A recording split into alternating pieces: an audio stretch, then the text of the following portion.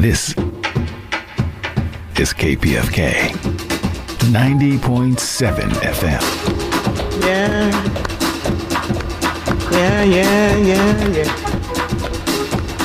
All right. You're listening to KPFK 90.7 FM, Los Angeles. The time now is 6 p.m.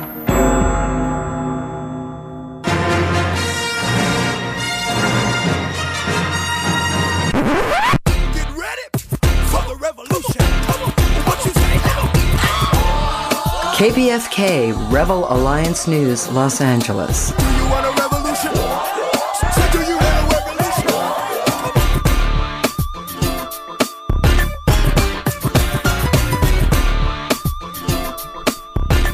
This is KPFK Rebel Alliance News.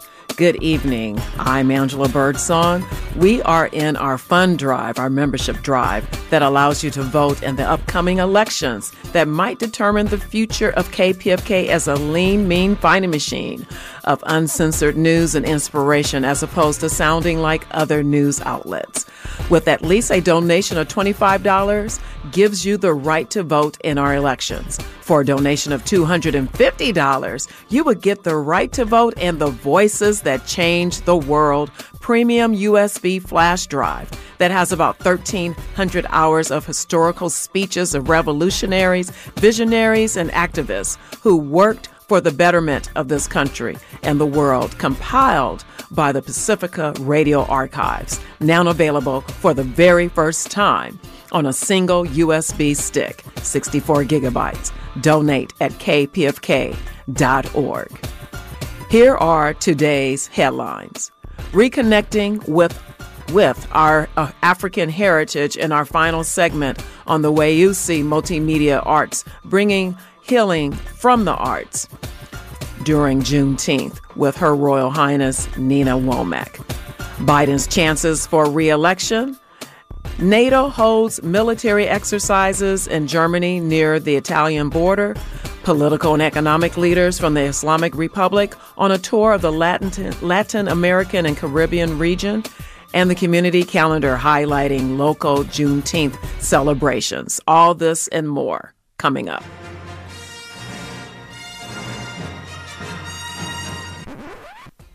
In last week's LA County Board of Supervisors meeting, a recommendation, agenda item number 15, as submitted by LA County Supervisor Lindsay Horvath, to advocate in support of Assembly Constitutional Amendment 4 legislation, which would provide voting rights to individuals that are incarcerated, including sending a 5-signature letter in support of the bill to Assembly member Isaac Bryan.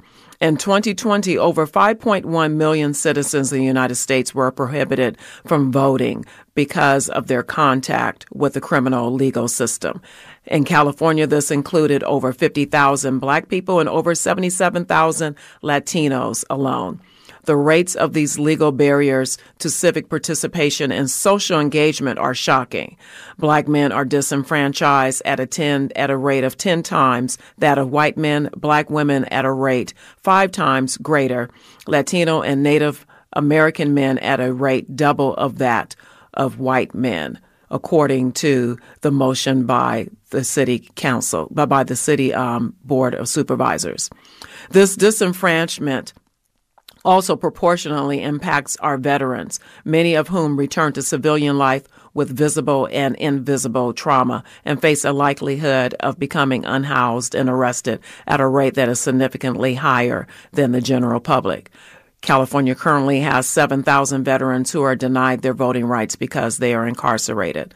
The California Constitution currently disqualifies people who are incarcerated in state or federal prison from voting and restores the right upon their release. The law previously required felons to complete the parole period before getting back their right to vote. Californians approved the change to get rid of that requirement in a 2020 constitutional amendment.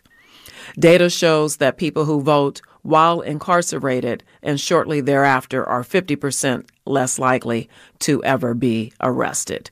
You can view the County of Los Angeles Board of Supervisors' weekly agenda on their website at bos.lacounty.gov. Nationwide, while violence against many ethnic and racial groups has declined, violence against Black women skyrocketed. In the city of Los Angeles, Black women comprise 4.3% of the population, yet account for 25 to 35% of all female violence victims. According to the city's Civil and Human Rights and Equity Department, from 2011 to 2022, Black women accounted for 1/3 of female homicides, nearly 1/3 of all missing women, and over 22% of female rape victims. Further hate crime analysis fails to adequately capture violent crime against Black trans and gender expansive individuals who also suffer high rates of homicide, domestic violence, and sexual violence. Despite these devastating trends, there are no dedicated city programs, initiatives, or outreach platforms to address these high rates of violence and trauma among Black women and girls. In response to the city of LA's lack of accountability to its Black female identifying and Black gender expansive communities, the Standing for Black Girls Coalition is calling for increased funding and support for prevention, education, mental health, youth leadership initiatives, and youth centers that center the needs of Black girls and youth. Standing for Black Girls will hold a press conference Thursday, June 22nd, 10 a.m. at LA City Council District 8's Constituent Service Center, 8475 Vermont Avenue in Los Angeles. Check out womensleadershipla.org for more info. The California Department of Social Services Refugee Programs Bureau reports that nearly 2,000 refugees arrive in LA County within the past 5 years. Declaring June as Refugee Awareness Month at their June 6 public meeting, the Board of Supervisors acknowledged the plight of families forced to flee their home countries due to religious and political persecution, war, and civil unrest. In observance of Refugee Awareness Month in the County of Los Angeles, the Department of Public Social Services, DPSS, is highlighting the contributions of immigrants that make LA one of the strongest and culturally diverse counties in the nation. DPSS is ensuring that immigrants are informed about the many vital programs and services available to them through the department's Greater Avenues for Independence, which provides employment-related services to help participants find and sustain employment and move on to higher-paying jobs. The Refugee Forum of LA will host an event on June 20th to observe World Refugee Day to raise awareness about the plight of refugees around the world. The event will feature an exhibit, community resources, and a valuable presentation on public charge. The event will take place from 10 a.m. to 2 p.m. in the Grand Park Olive Court and Lawn in downtown Los Angeles. This year's theme is Building a Brighter Future. Los Angeles County Supervisor Hilda Solis on Biden's chances for re-election. Dan McCrory brings us the story. This is Dan McCrory for Working Voices Radio, KPFK, and I'm talking to Supervisor Hilda Solis and about Joe Biden. What are Joe's chances, do you think, coming into this race? Well, I think he's going to do very well. He's always been underestimated, but he's one of these comeback kids. But he's not a kid. He's very well positioned. He's had a lot of successes in 2.5 years. The infrastructure bill. He's helped to lower prescription drugs. As you know, $35. I mean, this is incredible. And also working very hard to make sure that we put forward executive orders, since we don't have Congress going along with us because they're controlled by the Republicans, is to carry out executive orders to push back on assault weapons and making sure that we stop that. And also starting to look more heavily right now at resolving our debt issue, which is very important, and getting more judges right, appointed. So I think we have some good wins there. He's done a lot for labor. I've never seen anyone in all the times in the years that I've been involved in politics to see what he has done. I'm speaking out for him because I'm I'm his appointee for the Democratic National Convention, but I've also been appointed as one of his surrogate speakers to represent him on the what they call the Biden-Harris Campaign National Advisory Board. And there are 50 people that have been assigned to talk about his accomplishments and to rally support and get our young people, our labor unions, our women's, our environmental groups, and all LGBTQ, obviously. Now, he's been taking some heat from the progressives because they don't consider him progressive enough. Do you see that changing? I think what we need to concentrate on is making sure that we get good leadership and that we take back the House. Only way we're not doing too bad, right? I mean, we're down 5. We need to pick up 7 or 8 seats. We know we can do some of that right here in California, so we need to be focused on winning that. Once we get that, he doesn't have to worry about getting tied up with the Senate and also with the House of Representatives. We can get rid of McCarthy, but I think we have to be united, and we need all the people that came out to vote when he originally got elected in 2020. We did very well then. We had the best turnout in terms of young people, progressives, women, and I think women are the secret weapon because of the abortion issue, because it's ludicrous what the Republicans are trying to do to take away 50 years of Roe versus Wade. I mean, it's ridiculous. They do seem to be making some serious missteps with the American public. So, and reform in a lot of areas, and whether it's with more liberal spending on education, Social Security, making sure that and our Affordable Care Act really reaches everybody. There's many states Republican-run states that are not partnering with us on this. So we have people suffering. It's our opportunity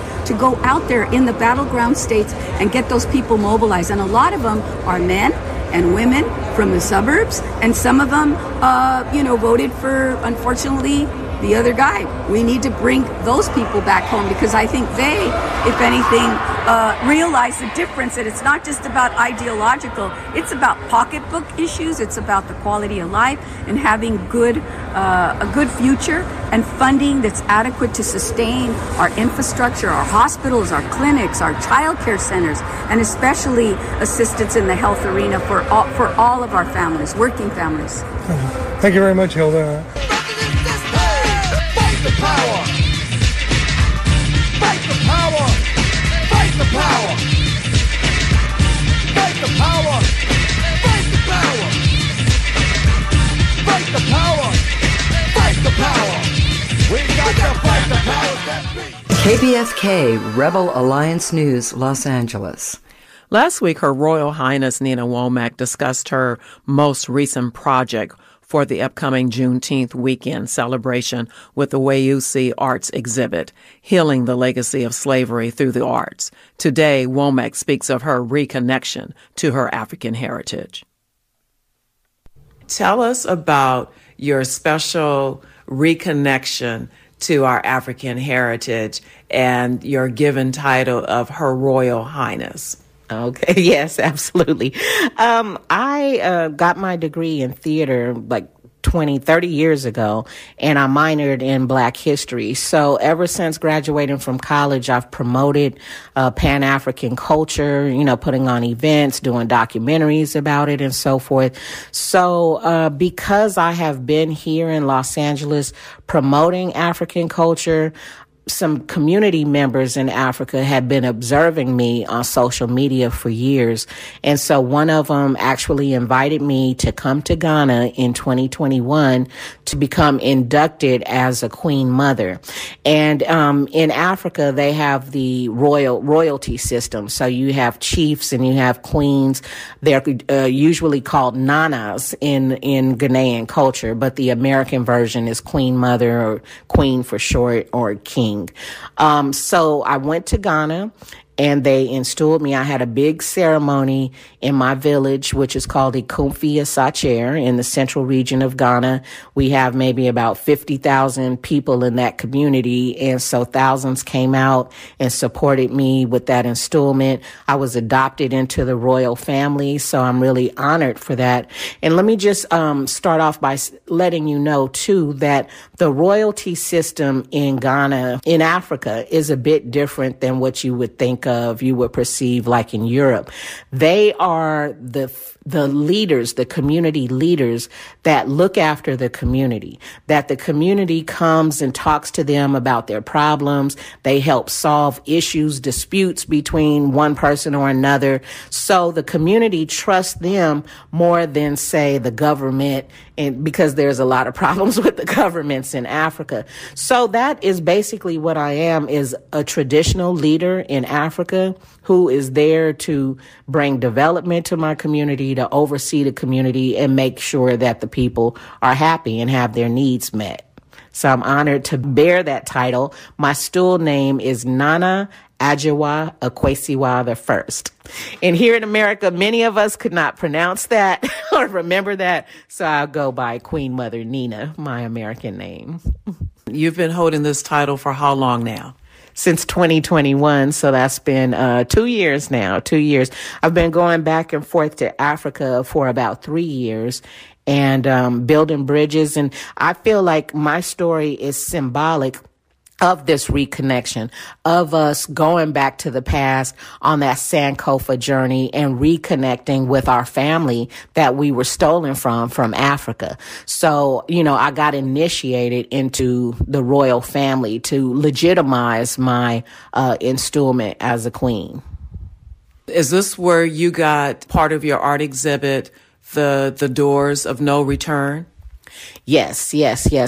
I was, a friend of mine is a Ghanaian chief, and so he happened to acquire a pair of the original doors from the Doors of No Return from the Cape Coast Castle. And this was back in 2002. And some maintenance workers were about to throw out the doors because they were deteriorating. You could imagine from the 1600s, they were falling apart. And so he was walking by one day in Cape Coast and he asked the maintenance guys, like, what do you plan on doing with those doors? Because they were on top of some trash next to the castle. And so they said, oh, we're going to burn them for firewood because they're old and they're falling apart. And he said, no, please, you can't burn the doors. Let me take them. So he took the doors and they've been on exhibit throughout the United States ever since. Tavis Smiley had the doors in his possession at one point, and he was doing an exhibit called America I Am. And then that retired, I think, in 2012 or so. And so now I have possession of the doors here in Los Angeles, and we'll be exhibiting them at this event. And I'm very honored to let Los Angeles see the actual pair of doors and feel that catharticism. If you know anything about people who have traveled over to Ghana and went into the dungeons, when they're in there and they see those doors, it's a cathartic experience where they cry because they can feel the pain that their ancestors, that the Africans went through. And so I'm sure they'll have that same experience seeing them live and in person here in LA. Yeah, you're right about that. My mother, she traveled to West Africa and she was in that dungeon. Everyone that was there, she said, even including the men, cried. Yes, cried. It was very emotional. I cried. It was so painful. Exactly. But again, we have to work through that pain so we can get to the happiness. And so we can't be afraid to confront our past. Tell us one more time about the way you see legacy of slavery, when it's taking place, and how do we get updates on it? Sure. It is going to open on Friday, June 16th. We'll have an opening reception with free hors d'oeuvres. It's a free event for the whole entire weekend because it was sponsored. But it's going to be from 7 to 10 on Friday, the 16th, also 7 to 10 on Saturday, the 17th, and then Sunday, the 18th, the last day, there's only a matinee showing, which will be from 2 to 5 p.m., and that's the end of it. Okay. Is there a website where we can find you? Yes, they can find more information at legacyofslavery.com. Again, legacyofslavery.com. Excellent, excellent. And my very last question, what's next?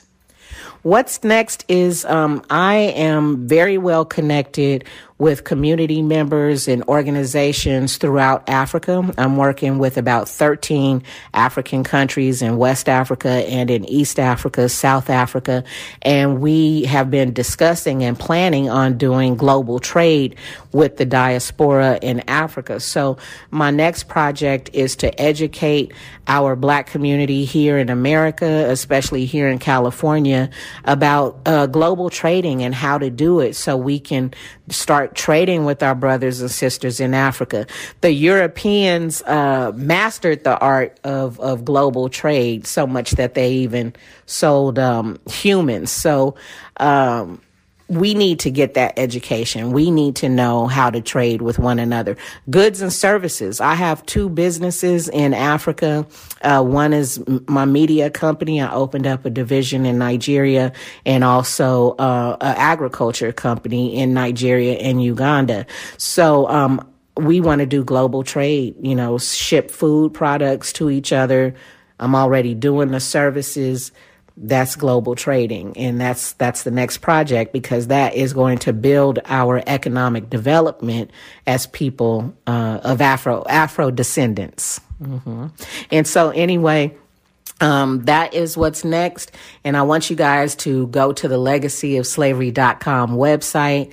I'm very thankful to our supporters, our funders, Take Action for LA. I'm sure you may have seen billboards everywhere and their posters on the buses and so forth, because they are helping support us activate these events around mental health awareness. I'm Angela Birdsong, reporting for KPFK Rebel Alliance News. WAYUC Arts exhibit hours are Friday, June 16th and Saturday, June 17th, 7 p.m. to 10 p.m.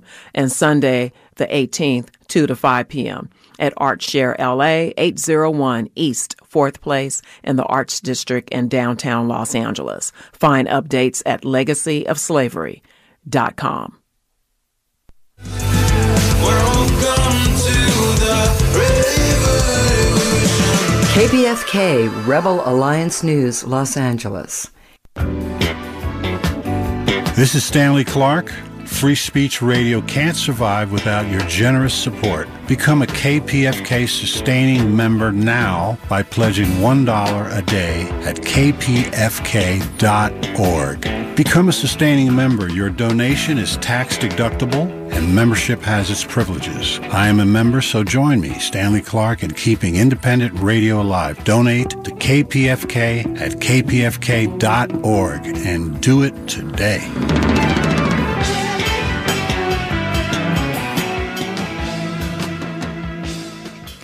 I am Angela Birdsong, and you are listening to KPFK Rebel Alliance News. And I am a member also. Yes, become a sustainer, giving you the consistency in your membership with us. Go to kpfk.org and pledge securely online or call 818-985-5735 and press 2. And remember, for a donation of $250, you will receive the Voices That Change the World, a USB flash drive full of Pacifica archive goodness, over 1,000 hours of historical speeches of revolutionaries, visionaries, and activists who worked for the betterment of this country and the world. There are about 11 categories describing this extraordinary premium. Some include the student free speech movement at UC Berkeley during the 1964-65 academic year. And also there's a Grammy restored recordings on there also. There's so much stuff on there. I can't even talk about all of it within this time period that I have on the KPFK Rebel Alliance News. But please go to kpfk.org and secure your pledge safely online. And you can also, like I said, for a donation of $250, you will receive the voices that change the world. You can share this with your family over the holidays, over the summer break, just whenever you want to with the schools. It's something worth getting and having in your own personal archive. Iran's president is heading a delegation of political and economic leaders from the Islamic Republic on a tour of the Latin American and Caribbean region. Don DeBar has more. The relationship between Iran and Venezuela is not a normal diplomatic relationship. That was the president of the Islamic Republic of Iran, Ibrahim Raisi, speaking in Caracas, Venezuela, on the first leg of his three-nation Latin American tour. It is a strategic relationship in which the two countries have common interests and common visions. We also have common enemies. He and Venezuela's president, Nicolas Maduro, signed more than 24 agreements dealing with such issues as information and communications technology, energy, petrochemicals, maritime transportation, agriculture, medicine, and mining. This was Venezuela's President Maduro. We are on the right side of history, and together we will be invincible. For more on that, we go to Sao Paulo-based journalist Camila Escalante, who is currently on assignment in Toronto, and Stephen Sefton in Esteli, Nicaragua. Stephen, Camilla, it's a pleasure to have you with us. Tell us more about that. Well, we're on the third day of a tour, a Latin America tour by the president of the Islamic Republic of Iran, Ibrahim Raisi, and he started off in Venezuela. He then went to Nicaragua, and he'll be headed for Cuba later on. And he's on a 5-day trip, official trip, and he's being received with great honors in all three of these countries, which are three strategic allies, but also very close friends of Iran. And of course, Iran has become increasingly important for these three governments and these three countries generally. It's important to say that Venezuela has stressed multiple times that through, the artificially imposed and induced crisis that they experienced because of the hundreds of unilateral coercive measures, the sanctions that the U.S. and its allies imposed on Venezuela in the last few years, that Iran was always there and provided a lot of assistance to the country and helped with the recovery of its important oil sector, but also helped in other ways as well. And so we're seeing the president and, of course, the first lady of Iran and a delegation, which includes the foreign minister, among other top government officials, sign numerous MOUs, a lot of agreements, and look towards deepening that strategic relationship with those key countries. And that goes without saying that, Iran is also broadening its relationship with some other countries that are not on this trip this time. But, they're looking to improve ties in science, in technology, even culturally. It was very nice to see that the First Lady was able to meet with Celia Flores, a member of the Parliament of Venezuela, also the First Lady. What they call the first combatant in Venezuela.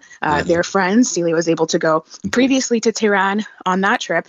And so, it's a huge show of the closeness of this friendship, which, hasn't been impeded by any of the attacks. And they have worked together, Iran and these three countries, to overcome a lot of these sanctions. And he said, President Raisi, in these different speaking opportunities, so far in Venezuela and Nicaragua, that the Iranian nation, as well as Venezuela, as well as Nicaragua, have turned U.S. threats and the sanctions into opportunities, and they've been able to overcome the imperialist threats in large part. So I think it's interesting, the dialectic that's operating here, and that in essence, the United States has created a condition of a strategic alliance mandate for all of these sanctioned countries, and the list grows every day. And they're, in essence, painting themselves into a corner ultimately. This is an inevitable outgrowth of trying to shun people out of the global economy and the global order. Yeah, we've spoken about this a lot in past conversations, Don, and it's important to remember that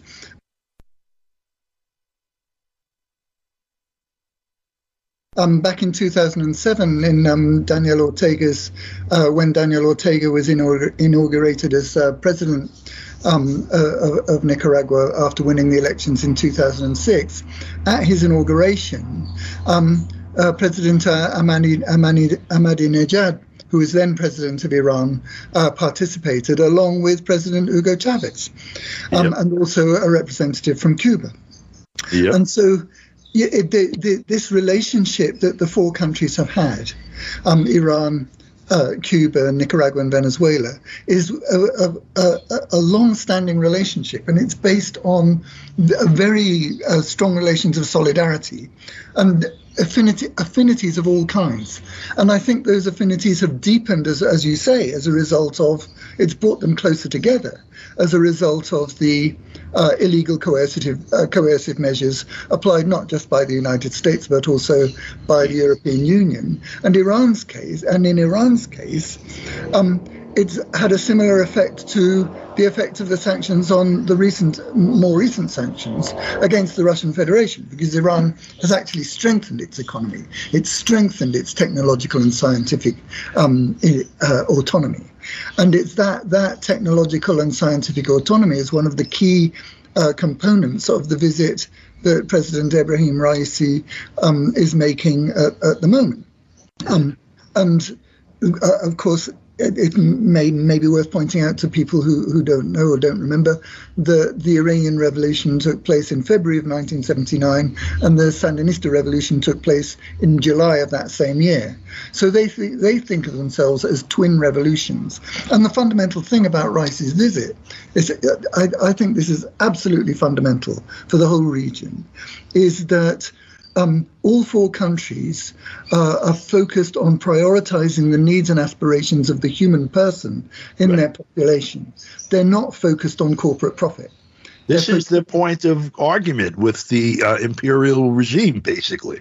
Yeah, and you can see the contrast with the visit that's currently taking place with Ursula von der Leyen, of the President of the European Union. It's worth pointing out, as Camilla mentioned, that Iran is also developing its relationships with other countries in Latin America and the Caribbean. For example, it's recently opened up 2 important banks in Brazil, and there'll be a high-level delegation from Iran visiting Brazil later in the year.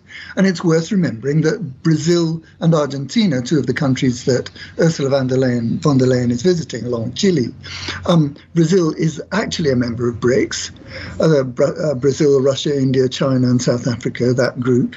And Argentina has applied, as has Iran, to be member countries of the BRICS group. How that's going to pan out in terms of the visit Ursula von der Leyen is currently making to Brazil, Argentina, and Chile remains to be seen. You know what else is cute? We're talking about sanctions. Watching these developments happen, which are a direct ricochet of U.S. foreign policy, the solution to the problem seems to be to double down, because they're now threatening India and South Africa with sanctions, and China. Yeah, absolutely. But I think, the message that these governments and people have really wanted to show during this tour and receiving President Raisi is that they're saying, we're going to overcome the sanctions and the persecution for wanting to choose our own independent and sovereign path together. And, we're going to continue to develop and steer peoples to a brighter future, regardless of what happens. And we saw shows of solidarity with Iran from Venezuelan youth. It was largely centered among youth who received the president both in Caracas in a big auditorium, as well as in Nicaragua. And in Caracas, they had signs and photos, portraits of General Qasem Soleimani. And, they said solidarity with Iran. So I think that, their policy, the U.S. policy of sanctioning and getting the other countries such as Canada to ramp up more and more sanctions every month against Iran is simply going to be rejected from here forward. And that's what they're showing. Hopefully on the next trip would be, as Stephen said, Brazil and perhaps Bolivia as well. And just what's interesting to me is in the most recent example of Trump's political Tourette's, he actually admitted what the reason was behind the sanctions that were imposed on Venezuela and the various other things that were done. He said, we could have had the oil. And obviously that drives policy with Iran. Yeah, Don, you're right. And both Daniel Ortega and President Ibrahim Raisi last night, when the ceremony of welcome for President Raisi, both mentioned and they stressed very strongly that from their point of view, the United States is a terrorist country. And the illegal coercive measures applied by the United States and its allies demonstrate that. But it was very moving last night that Danielle actually called for a minute of silence for General Soleimani and condemned the assassination in the strongest possible terms. Yep, which was Trump's handiwork and the Trump administration's handiwork. I'd like to thank you guys again for giving us your time this week, and look forward to speaking with you again next week. Thank you, Don. Thank you, Don. For KPFK, I'm Don DeBar. The revolution will not be televised. The revolution will not be televised. Getting help to buy groceries is now simpler than ever with CalFresh. You can apply for CalFresh online, over the phone, or turn in your application at a DPSS office. Then, use your EBT card at stores or order your groceries online and eat healthy. Click, cook, CalFresh. This is the Kingpin Shaheen from legendary Infinity 4FCs, giving a shout out to KPFK 90.7 FM Los Angeles. Y'all out.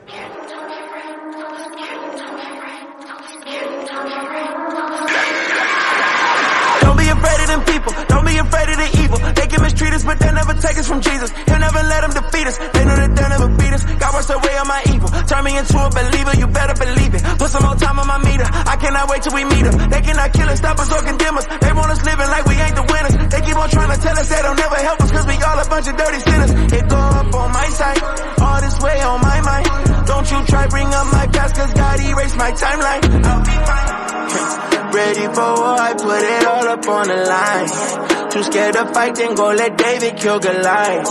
Walk through the valley, but the Lord is by my side. He heard my cry. Hold me down, hold me down, hold me down, hold me down, hold me down, hold me down, hold me down, hold me down, hold me down, hold me down, hold me down, hold me down, hold me down, hold me down.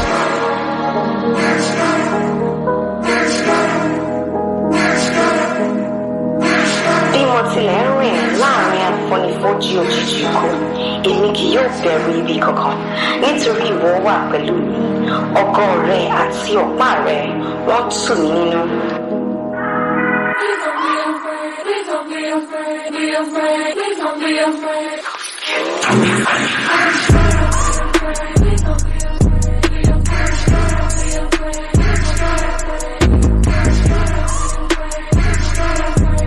KPFK Rebel Alliance News, Los Angeles.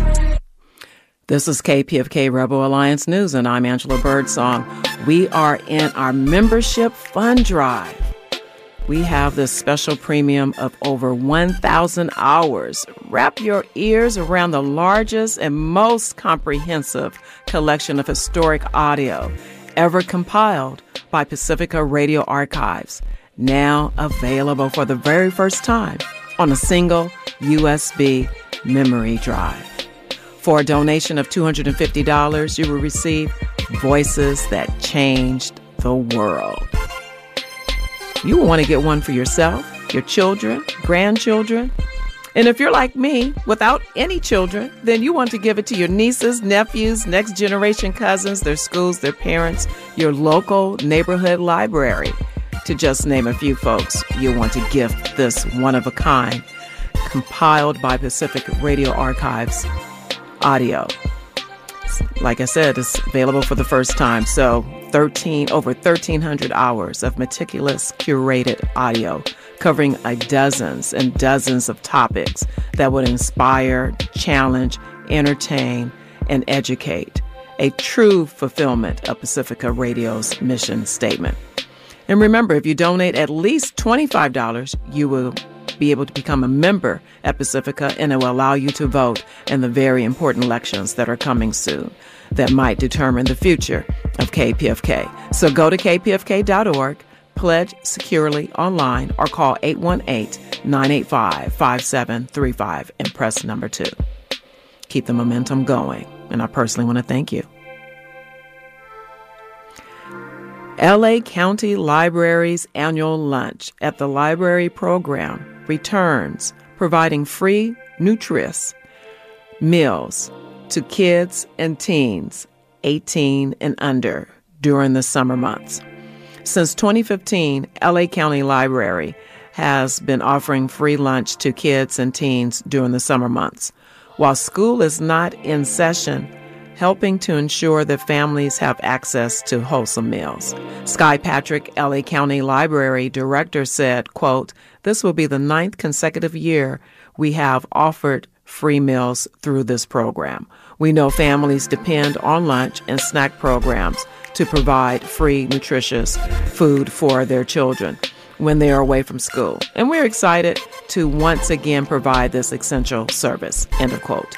From June 12th to August 4th, 15 select libraries will be offering lunch on a first-come, first-served basis from 12 to 1 p.m., either Monday through Friday or Tuesday through Friday, depending on the location. Lunch will not be available at any locations on June 19th or July 4th. There are no restrictions on family income.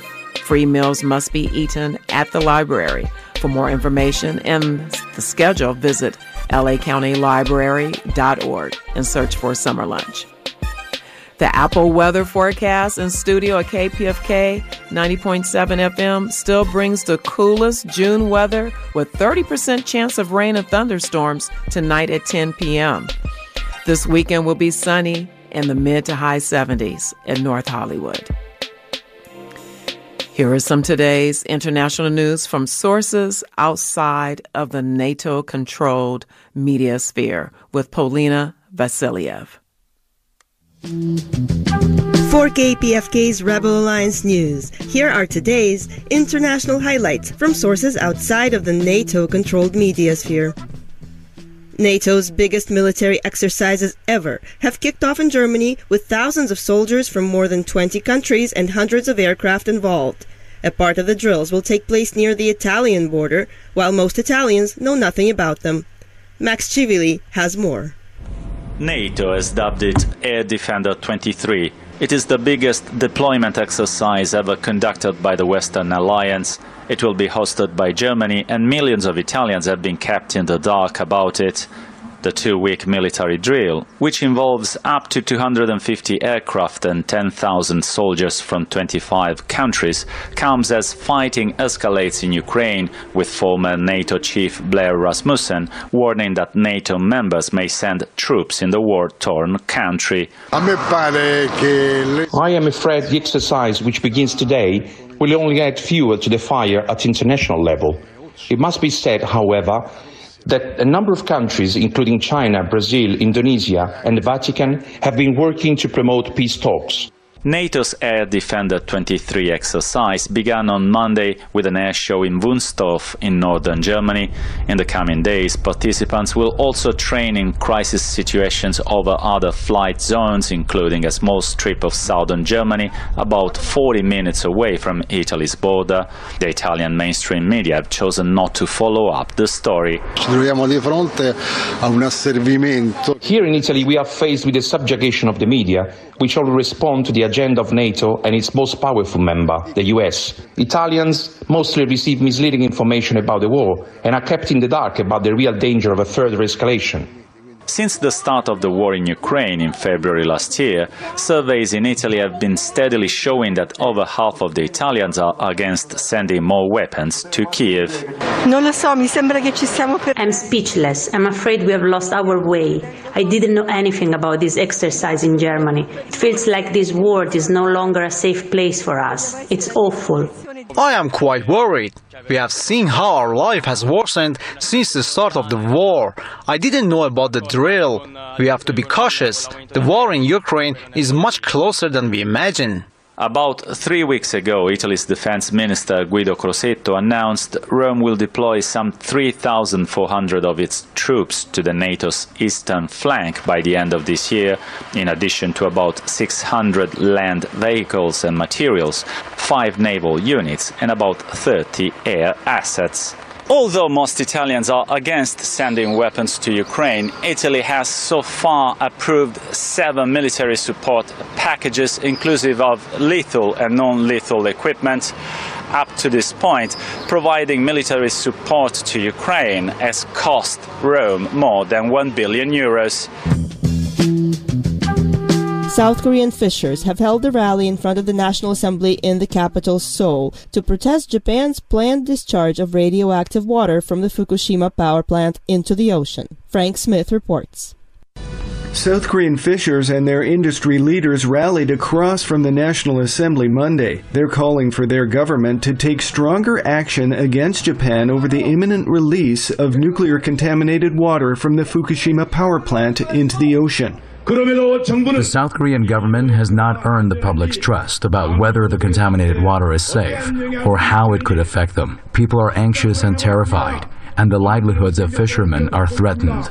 Recent surveys show that more than 85% of South Koreans oppose Japan's contaminated water discharge plan, and 70% will reduce seafood consumption if the release goes ahead. Japan's disposal of radioactive water in the ocean is a disaster that threatens one of the largest ecosystems on Earth and the health of humanity, and nuclear terrorism that destroys the oceans for future generations. Workers at Seoul's largest fish market understand broader politics are at play, as the U.S. has encouraged South Korea to mend strained ties with Japan. We're in a position where Japan is kind of pushing us around. Unless we get some support from the U.S. and other influential countries, it doesn't look good. In May, Japan hosted a South Korean inspection team which concluded that more analysis of the discharge plan and its details is necessary. But Japan plans to begin releasing the nuclear-contaminated water from the Fukushima plant within the next couple of months. And in South Korea, not only public health, but an industry is at stake. British journalist Kit Clarenberg, known for his high-profile reports on British and U.S. intelligence breaches, was arrested back in May by the UK's counter-terrorism officers upon arriving at London Luton Airport while he was en route to see his family and friends. Threatened with arrest and detained for over 5 hours, Clarenberg wants more details about why he was targeted. Press TV's Amina Taylor has more. International community. Investigative journalist and regular Press TV contributor Kit Clarenberg is still reeling from the aftermath of his detention by British counterintelligence officers on his arrival into the UK from Serbia on May 17th. The British journalist was subjected to hours of intense interrogation where his political views, non-existent relationship with the Kremlin, and other aspects of his investigative reporting were probed. DNA was taken as well as digital devices confiscated. He explained the welcome he received from security personnel on his arrival. And they immediately asked me to come with them and told me that I was being detained under the 2019 Prevention of Terrorism Act, Schedule 3. I think this is the very first time that this power has been used against a journalist in history. It is a sweeping power that provides for grants the police all sorts of powers, while robbing the individual on the receiving end of it of every conceivable right under the sun, including a right to silence. I would have been arrested if I refused to answer any of their questions, or indeed hand over the passwords to my digital devices. So, I mean, that's a not particularly pleasant welcome back to the UK. Unfortunately, there is more troubling news ahead for other journalists who refuse to toe the party line. It's really quite remarkable and disturbing. And the UK is currently, there is a what's called the National Security Bill is set to come into force very, very soon. And this effectively criminalises all sorts of journalism and even the possession of sensitive material. So, what the legal ramifications are for me personally, and indeed, the Grey Zone and all manner of other publications that are, daring to break with the narrative, so to speak, is anyone's guess. Again, I don't think any of the answers are good. So, yeah, I mean, to an extent, it does make sense. It's something that I kind of figured would happen if I ever returned to the UK. But equally, the sheer extent of it, really through me, and I'm still to a large extent reeling. Authorities in the West are using increasing scare tactics in an attempt to intimidate journalists who are critical of their activities into either compliance or silence. We need only look at the inhumane, despicable and unjust treatment of WikiLeaks co-founder Julian Assange to see just how far they're prepared to go. The Assange reference is not lost on Kit. The frequent references to his journalism made it clear this was the reason for his detention. Worried about whether the next article I write is going to land me in jail. That's something that you by definition have to think about. Even though to my mind I've done nothing wrong. I have reported on facts. They just happen to be inconvenient facts from the perspective of the British government. Klarenberg and his supporters are urging a probe into his detention and raising awareness so others avoid a similar fate. And that's all in today's international highlights from non-NATO media. For KPFK, I'm Paulina Vasilyev. KPFK Rebel Alliance News, Los Angeles. What it is, KPFK, I'm Angela Birdsong, and here is your Rebel Alliance News Community Calendar. We have several Juneteenth events coming up this week and during the weekend.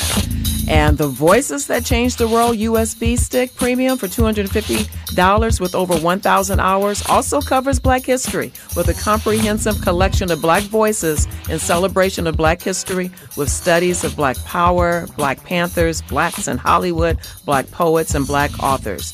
You will hear from Huey Newton, Rosa Parks, Paul Robeson, Nelson Mandela, Billie Holiday, John Coltrane, and many more.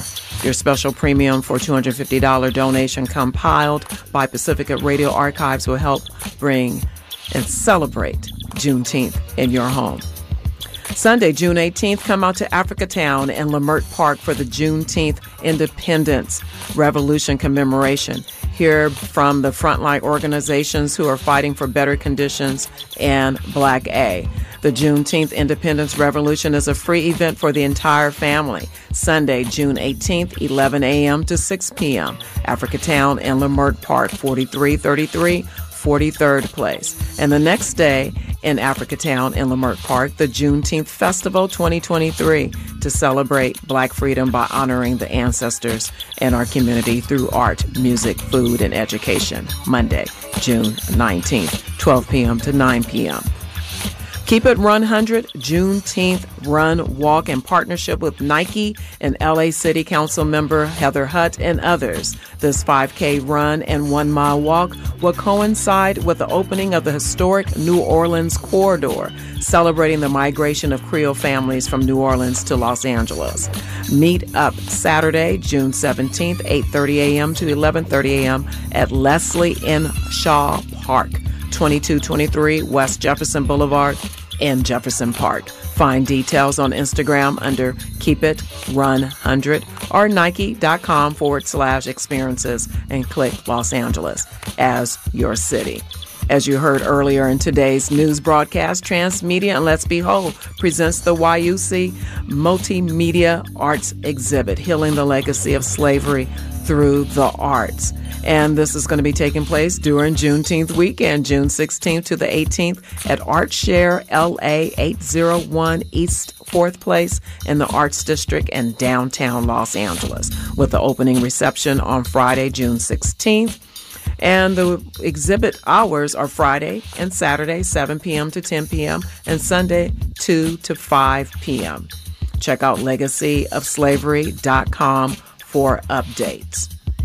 During Cyclavia South LA on Sunday, June 18th on Vermont Avenue from Exposition to Century Boulevard, you can jog, ride, bike, skate, run, walk, skateboard, spectate, enjoy the route however you want from 9 a.m. to 4 p.m. This event will also feature a third annual Juneteenth celebration and resource fair brought to you by the Los Angeles County Supervisor Holly J. Mitchell at Century Boulevard and Western Avenue. Also, Community Coalition will celebrate Black and Brown Dads as part of the Cyclavia South LA at the corner of 81st and Vermont with a photo booth from 10 a.m. to 2 p.m. For details about Cyclavia, which is a free event, go to cyclavia.org.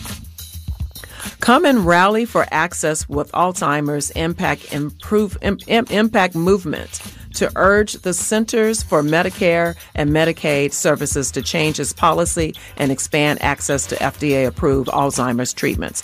Tuesday, June 20th, 11 a.m. for the opening reception at Belmont Village, Westwood Community, 10475 Wilshire Boulevard. At 11:45 a.m., march to the Federal Building at 1100 Wilshire Boulevard in Los Angeles. 12:10 to 1 p.m., program and rally at the Federal Building. Standing for Black Girls is holding a press conference calling for more funding and support for Black women and girl-focused prevention, education, mental health, and direct services. The press conference is Thursday, June 22nd, 10 a.m. at LA City Council District's 8th Constituent Service Center, 8745 Vermont Avenue in Los Angeles. Check out womensleadershipla.org for more info.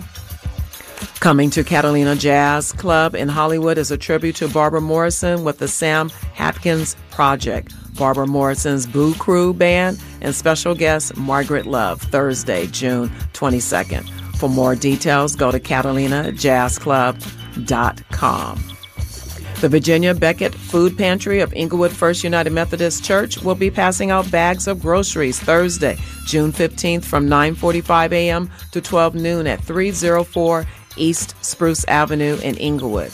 This is a monthly community event with the third Thursday of every month. Please stop by if you or someone you know is in need of food.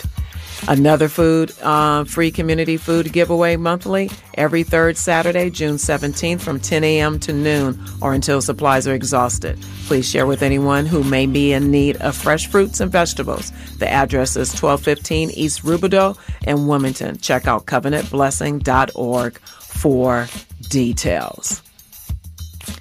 Well, Mr. Ernest Krim III, a Black history advocate who uses history to empower, educate, and create equitable systems, shares a history lesson with us today. I said, name 5 white people in American history who fought against racism and slavery. And I want y'all to think about that, because have there been 5 people? Yes. Way more than 5.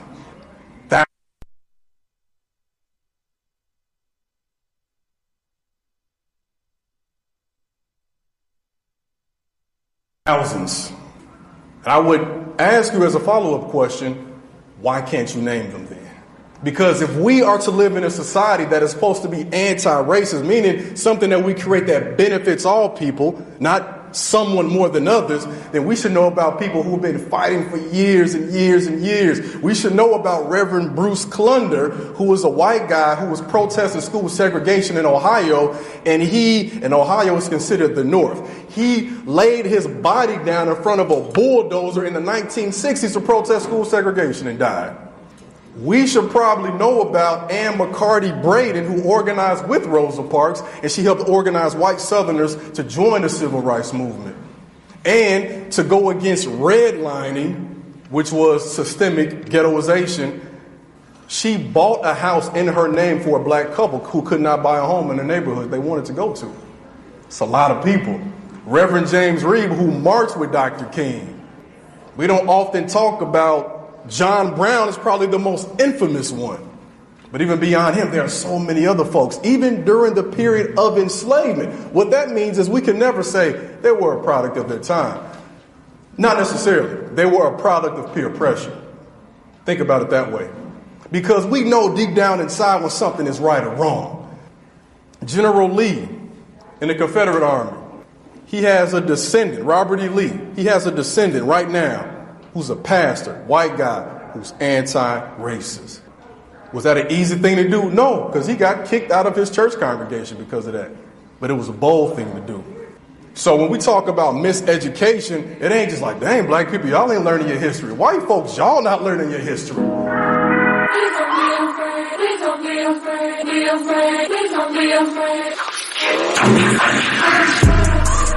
KPFK Rebel Alliance News, Los Angeles.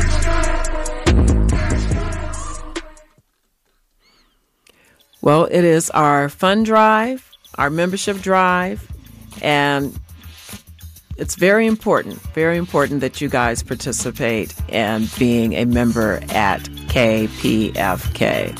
A donation of $25 gives you the right to vote in our elections. For a donation of $250, you'll get the right to vote and the Voices That Changed the World Premium USB flash drive. That has over 1,000 hours of historical speeches of revolutionaries, activists, visionaries. Just too many people to name. It covers women's history, black history, religious studies, contains audiobooks, Grammy-restored recordings, and so much more. And that student free speech movement. Like I said earlier, you will want to, get one for yourself or your children, your grandchildren. If you're like me, without any children, you get it for your little cousins, your nieces, your nephews, etc., etc. All righty. Well, our brand is our mission. We are a progressive media outlet challenging corporate media perspectives and providing a voice to voiceless community. KPFK brings the best of Los Angeles community, engaged leaders who fight for the voiceless and gives a voice to the voiceless. So make sure you go to kpfk.org and pledge. Call 818-985-5735. I'm Angela Birdsong, and you're listening to KPFK Rebel Alliance News. Thanks to our engineer, Wendell Handy, and all Rebel Alliance News contributors. We hope you will join us again tomorrow at 6 p.m. Until then, let all that you do be done with love. Have a great evening, Los Angeles. And coming up next is Feminist Magazine.